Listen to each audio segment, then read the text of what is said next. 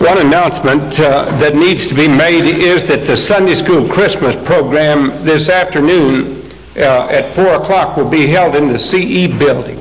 That'll be in the CE building at 4 o'clock this afternoon, and we hope that you will join us there at that time. Let me say an additional word about this study Bible, which is being sold on behalf of the college. Actually, the cost of printing this Bible and binding it is about $14.80.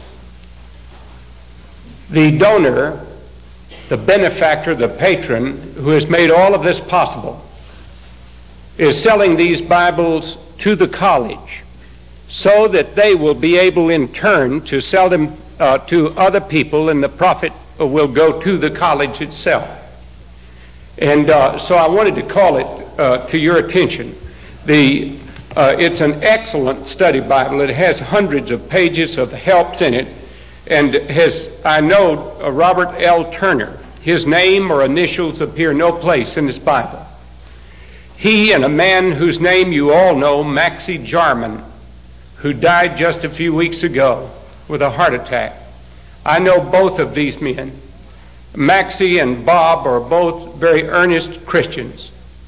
Maxie founded what is called the Christian Bible Society. It was an effort to encourage people to read the Bible. One of the greatest weaknesses that I see in the church is the abysmal ignorance of people who are elders and deacons and members of the church who never read the Bible consistently nor carefully study it. What would you do if someone came up to you on the street and said, "Are you a Christian?" And you said, "Yes, I'm a Christian."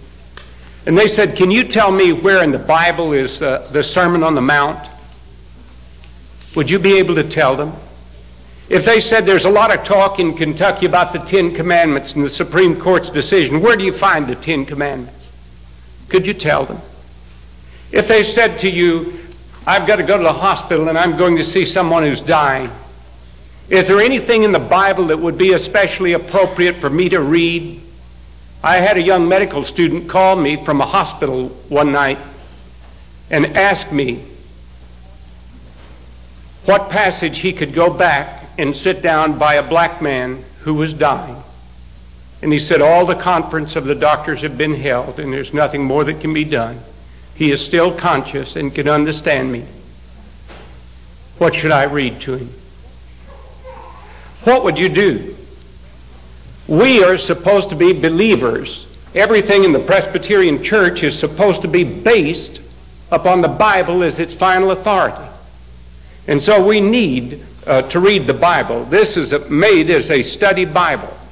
Mr. Turner, who really put the money into the publication of this book, this particular edition of the Bible, literally has read himself almost blind in preparing and in having other scholars put together the scholarly parts of it. His story in itself is an inspiration of stewardship, and today we'll talk about stewardship. He came home as a high school boy, as a sophomore, coming in one afternoon from high school to find that his mother and father were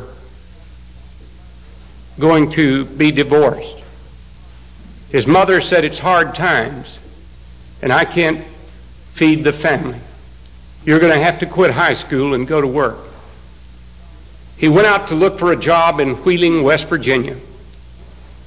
He went into an automobile parts store, and a man by the name of Carlisle Frazier hired this little 15-year-old boy.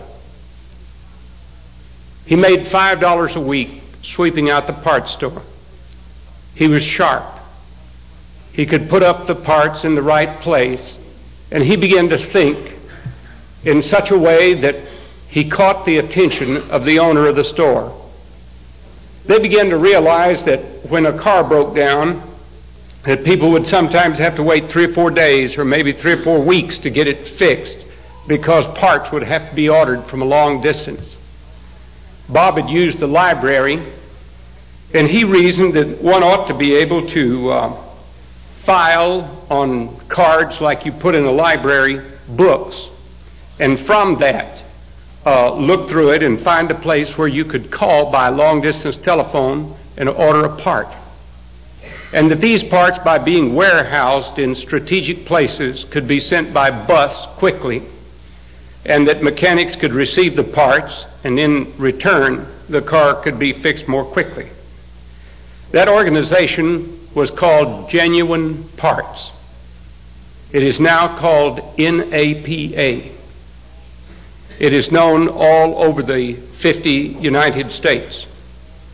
Mr. Turner Carlisle Frazier was the first president and the first chairman of the board. Mr. Turner was the second president and the second chairman of the board. He retired at 46. He was worth at that time, I suppose, about $100 million. He had a daughter who went to a granddaughter who went to a Campus Crusade for Christ meeting. She had been a lot of difficulty to the family, and she became soundly converted. He couldn't believe it, but he knew that a great change had taken place. She came back and asked her grandfather if he would go to one of the Crusade for Christ meetings. All he could remember was the great change that had taken place, and while he gave money generously to many causes, this fascinated him, and so he went. Someone shared with him the 4 spiritual laws, and to make a long story short, he gave his heart to Jesus Christ. Then his granddaughter asked him to go to a meeting where other people were supposed to go out and knock on doors and share the 4 spiritual laws. Now here's this corporation tycoon being told by a group of people with a blackboard to go knock on the door of apartments and speak to whoever comes to the door about faith in Jesus Christ. Well, now his typical mental attitude would be, well, I can hire people to do that for me. But they said, no, that won't do. You're supposed to belong to Jesus Christ. You're supposed to witness for him.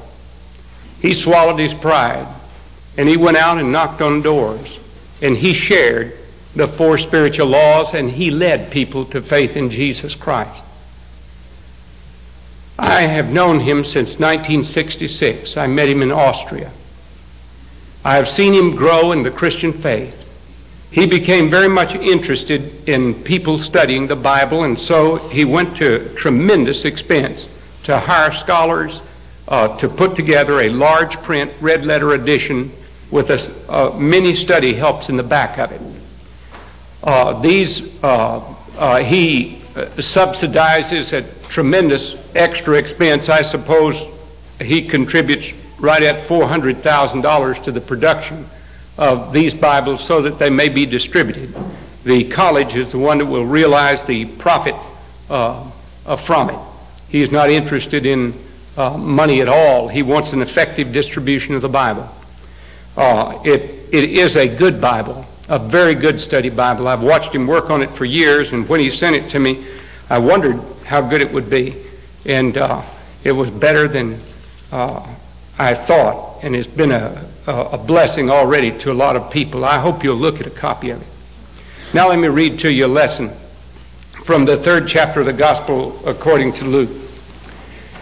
Now in the 15th year of the reign of Tiberius Caesar, Pontius Pilate being governor of Judea, and Herod being the tetrarch of Galilee, and his brother Philip tetrarch of Iturea, and the region of Trachonitis, and Licinius the tetrarch of Abilene, Annas and Caiaphas being the high priests, the word of God came unto John, the son of Zechariah, in the wilderness.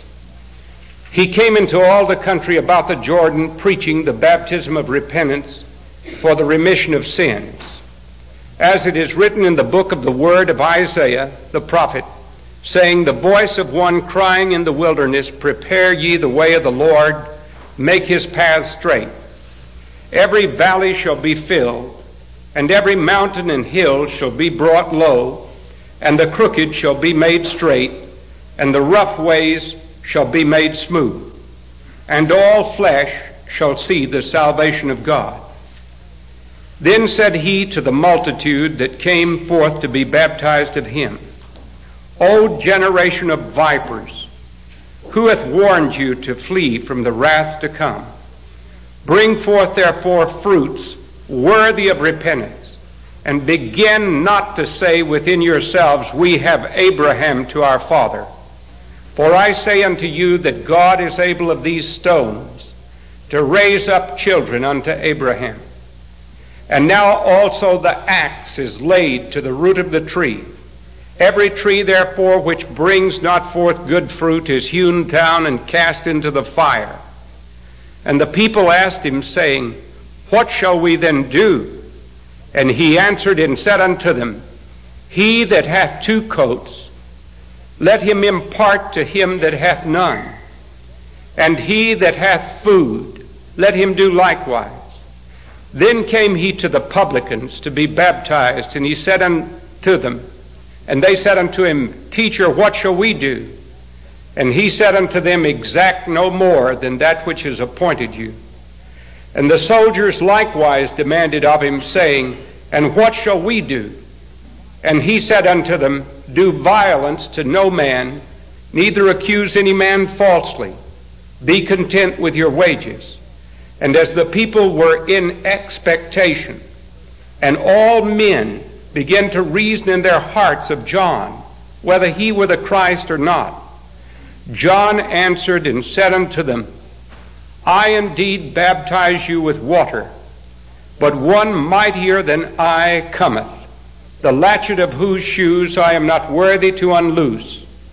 He shall baptize you with the Holy Ghost and with fire, whose fan is in his hand, and he will thoroughly purge his floor, and will gather the wheat into his garner, but the chaff he will burn with fire unquenchable. And many other things in his exhortation preached he unto the people. But Herod the Tetrarch, being reproved by him for Herodias, his brother Philip's wife, and for all the evils which Herod had done, added yet this above all, that he shut up John in prison. Amen. May God bless you.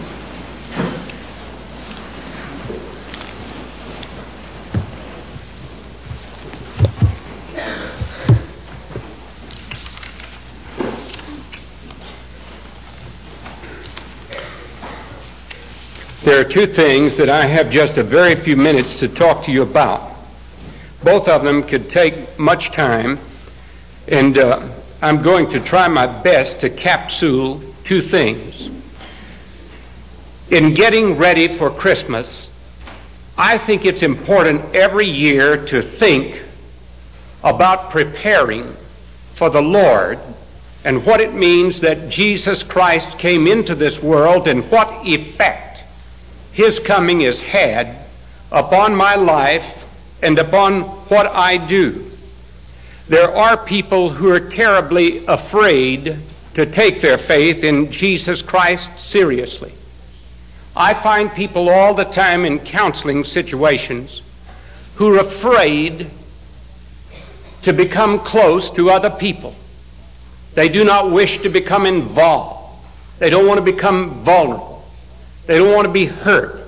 They don't want to be misunderstood. And so they keep other people at a distance. And there are people who try to do the same thing with the Lord and call it Christianity. But that is not the Christian faith, and this is what John the Baptist is going to be showing, and why he came preparing the way for the Lord in the way in which he did. Some of you saw the motion picture Star Trek, or want to see it. There were great long lines of people trying to see it in Nashville, and I don't like long lines.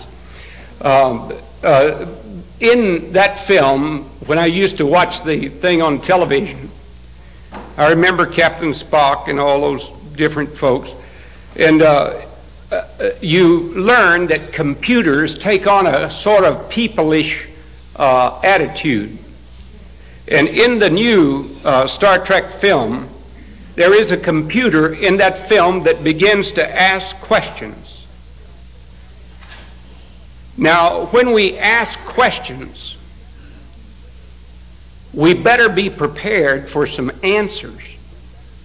I had a young girl who came years ago when I first came to be a chaplain here, and she said, I guess my trouble with the Christian faith is that I want to ask too many questions.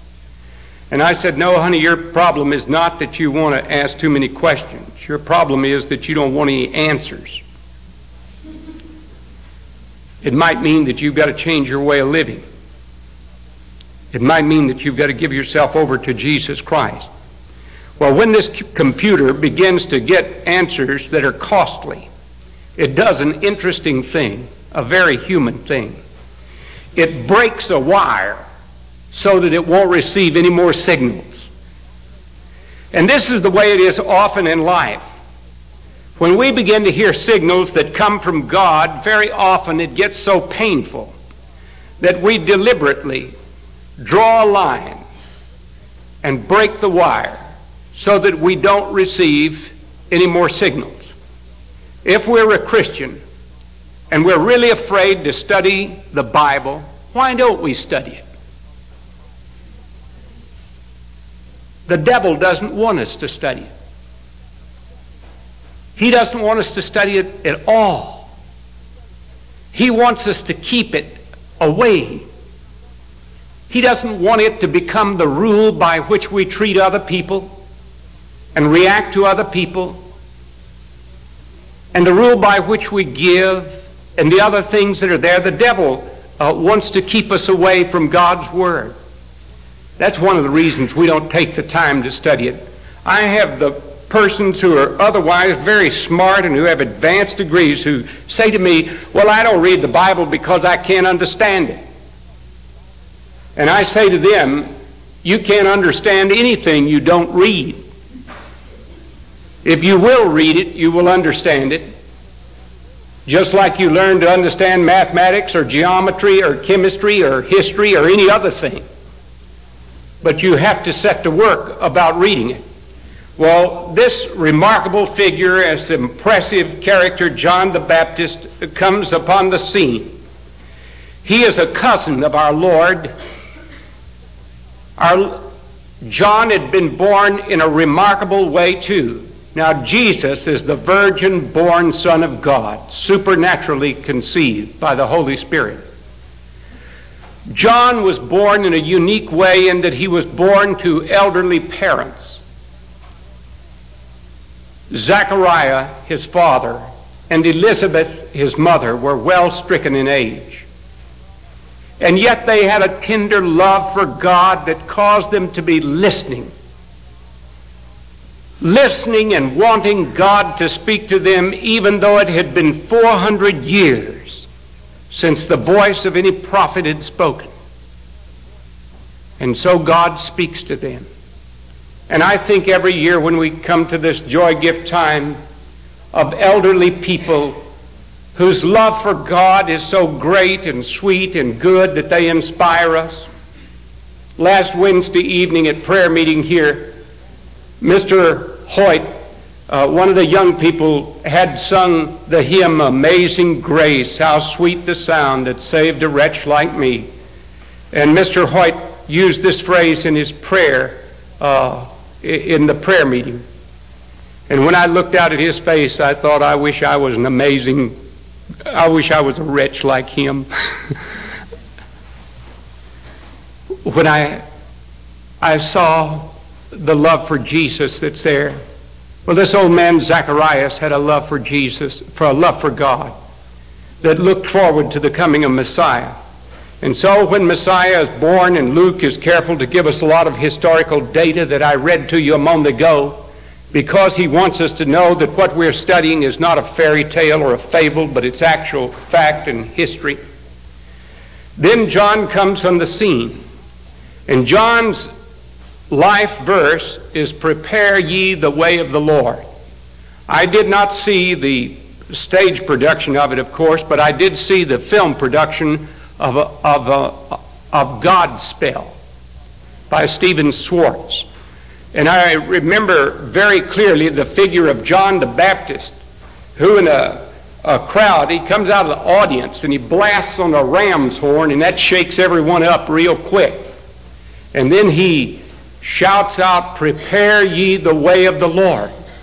Well, this is what John the Baptist does. He is preparing the way of the Lord. And at Christmas time, we need something to shock through all the sentimentality and make us see what our relationship to the Lord is really like. John received an amazing hearing. The multitudes came to hear him. Huge crowds of people. He was a fearsome figure that came stalking out of the desert with a tremendous voice and with a message that was amazing. Prepare the way of the Lord. The last book in the Old Testament, Malachi, had said that a prophet like Elijah would come, preparing the way for Messiah when he came. And John speaks, prepare the way of the Lord. And this is going to be that ravines will be filled in, that mountains will be made low, that crooked paths will be made straight.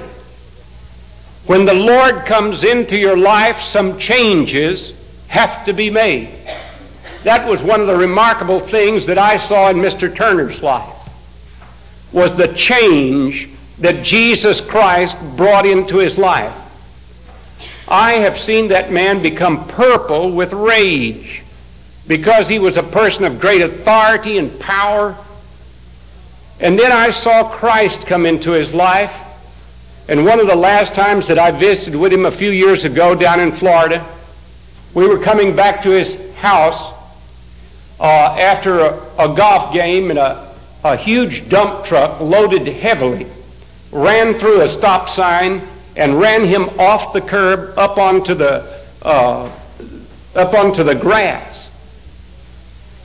He grabbed the steering wheel, and I saw him shake, and I dreaded what would come next. But do you know, he dropped his head and he said, "Thank you, Lord. Thank you." And then his face softened, and he went on to the place where we were going to change clothes and to eat. Now that's the kind of change Jesus makes. Ravines are filled in, mountains are made low, crooked things are made straight. And he begins to show this. John the Baptist had to say some terribly tough things about these people getting ready for the Messiah. He called them a brood of vipers. That wouldn't win you many pulpit committee votes if you looked out at the congregation and shouted out to them, "You're a bunch of rattlesnakes." But that's precisely what John does here. "Who warned you to flee from the wrath to come," says John. Bear fruits that befit repentance. Don't just be talking words. God is not going to save you for your hot air. God will save you when you bear fruits of repentance. And do you know what they said? I think there must have been a little Presbyterian streak in them. They said, "We have Abraham as our father." Well, so what? We have Abraham as our father. And you know what John says? I'm not impressed. It doesn't impress me that you've got Abraham for your father. And then John says the axe has already been laid to the root of the tree. And your pride in your ancestry won't hack it. Your daddy can be a Presbyterian missionary and your grandfather can be a Presbyterian seminary president. So what? What about you? And what about your relationship to the Lord? And where are you in your relationship to him? That's John's speech to the people. And then if you read on, when the multitudes, that sort of preaching does get some results. People either get mad and leave, or they ask the question, what shall we do? And he gives them something to do. It's an interesting thing. He says, he who has 2 coats, let him share with the one who has none. Now, you wouldn't think that an old hellfire and brimstone preacher would have such a grasp of the social gospel as this, would you? But that's exactly what he says. You got 2 coats and you claim to be converted? Okay, give one of them to the fellow who doesn't have any coat. And then the tax collectors, they weren't like the IRS that we have now. They were able to go and negotiate a settlement of the taxes, and then to knock down and to rake off whatever they could take. And so they were very crooked, and they were thoroughly detested by the people. But it's interesting that both Jesus and John get a good hearing from these disreputable people. And they asked John the question, what shall we do? The tax collectors also came to him to be baptized. Now these were Jews who were being asked to be baptized into the Jewish faith, to go into the humiliating experience of down into the water and being baptized, showing that they are truly sorry for their sins and that they are repenting. That means a changed mind is going to take place in them. And so when they say to him, Teacher, what shall we do? He says to them, very practical words, collect no more than is appointed you. Stop your cheating. Collect no more than is appointed you. And the soldiers came to him, and they said, what shall we do? And he said, rob no one by violence. Don't use your gun or your sword because you have authority to take advantage of people and make them kick into you. Rob no man by violence. Don't take advantage of your position. And then he adds a little note, be content with your wages. As the people were in expectation, and all men questioned in their hearts concerning whether John were perhaps the Christ. He was even more popular than Jesus. Now that's tremendously significant. And do you know what he says when they ask him that question? He said, no, I baptize you with water, but he who is coming after me is mightier than I am, and I am not worthy to untie the sandals from his feet.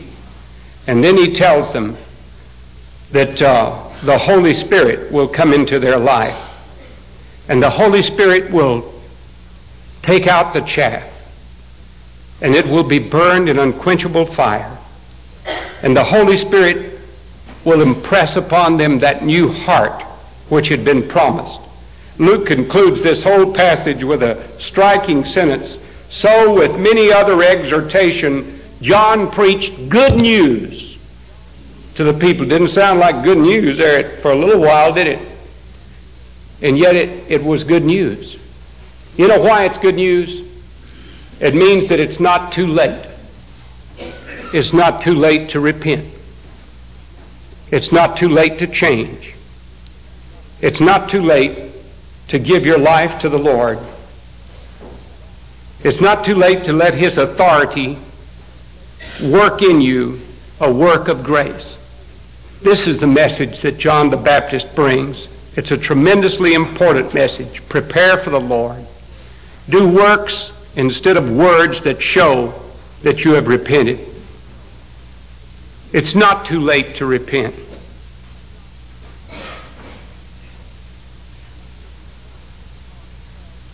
And take the authority that Jesus brings as the supreme authority that he is going to come and bring to you. And then, because our elders met so long with the deacons the other night, I want to say just one word in closing about stewardship. At the end of Luke's gospel, from which I've just read, in the last week of Jesus' life, he had been in a very hostile environment. People had been asking him questions that were hard. Here is a man who dies, and his brother takes his widow to be his wife, and it goes through 7. Who's going to be the wife of this person in the resurrection? This they said to trap him. Here are other people who hate him because he has sought to cleanse the temple. And Jesus is weary with this bickering and fighting, the hostility. They have rejected him as the Son of God, even though John the Baptist has long since been put to death. And they did not receive him. The bureaucrats in the church, the Sadducees, the Pharisees had rejected him too. The Herodians had rejected him. And teaching in the temple, he sits down in one of the courts one day and is just watching. I think he must have wanted a little quiet eddy of solitude to have his soul refreshed. And something very beautiful happened. There was a pale widow who came weaving through the crowds of people and who walked to the 13 chests for the tribes of Israel that were there and for various offerings that were given for the support of the temple. People would come and fling in great hands full of heavy golden coins or silver coins or copper coins. And she came with 2 tiny little mites. They are almost like a flake of oatmeal, a thin little piece of copper. You couldn't even hear that trickle down into the chest in which she dropped it. And Mark tells us that Jesus sat over against the treasure watching not what they gave, but how they gave. And he saw that she had put in all of her living. The disciples were impressed by the great gifts like Mr. Turner could give. But Jesus was impressed by the tiny little mites that would be worth only 1/16 of a penny. And yet they represented sacrifice. They represented a secret gift. And they represented love. She did without food in order to make that gift. When we come to the business of dealing with the church budget, the budget can be met when people's hearts are right with the Lord and they give in this same spirit. When their hearts have been prepared for the coming of Jesus into their life, when they haven't cut the wire so that they won't take the signals for him, and when they will be obedient, even to the point of sacrifice, to give to him and for his glory. That's when the real giving comes. And that's when the love from it begins to reach out and to touch hearts and to go to far places and to show the love of Jesus. Will you please come toward the front of this part of the service and have our congregational meeting in order for people to have an opportunity to leave who are not members of the congregation. We'll sing 76, just a little tiny short hymn, May the Grace of Christ our Savior, standing as we sing.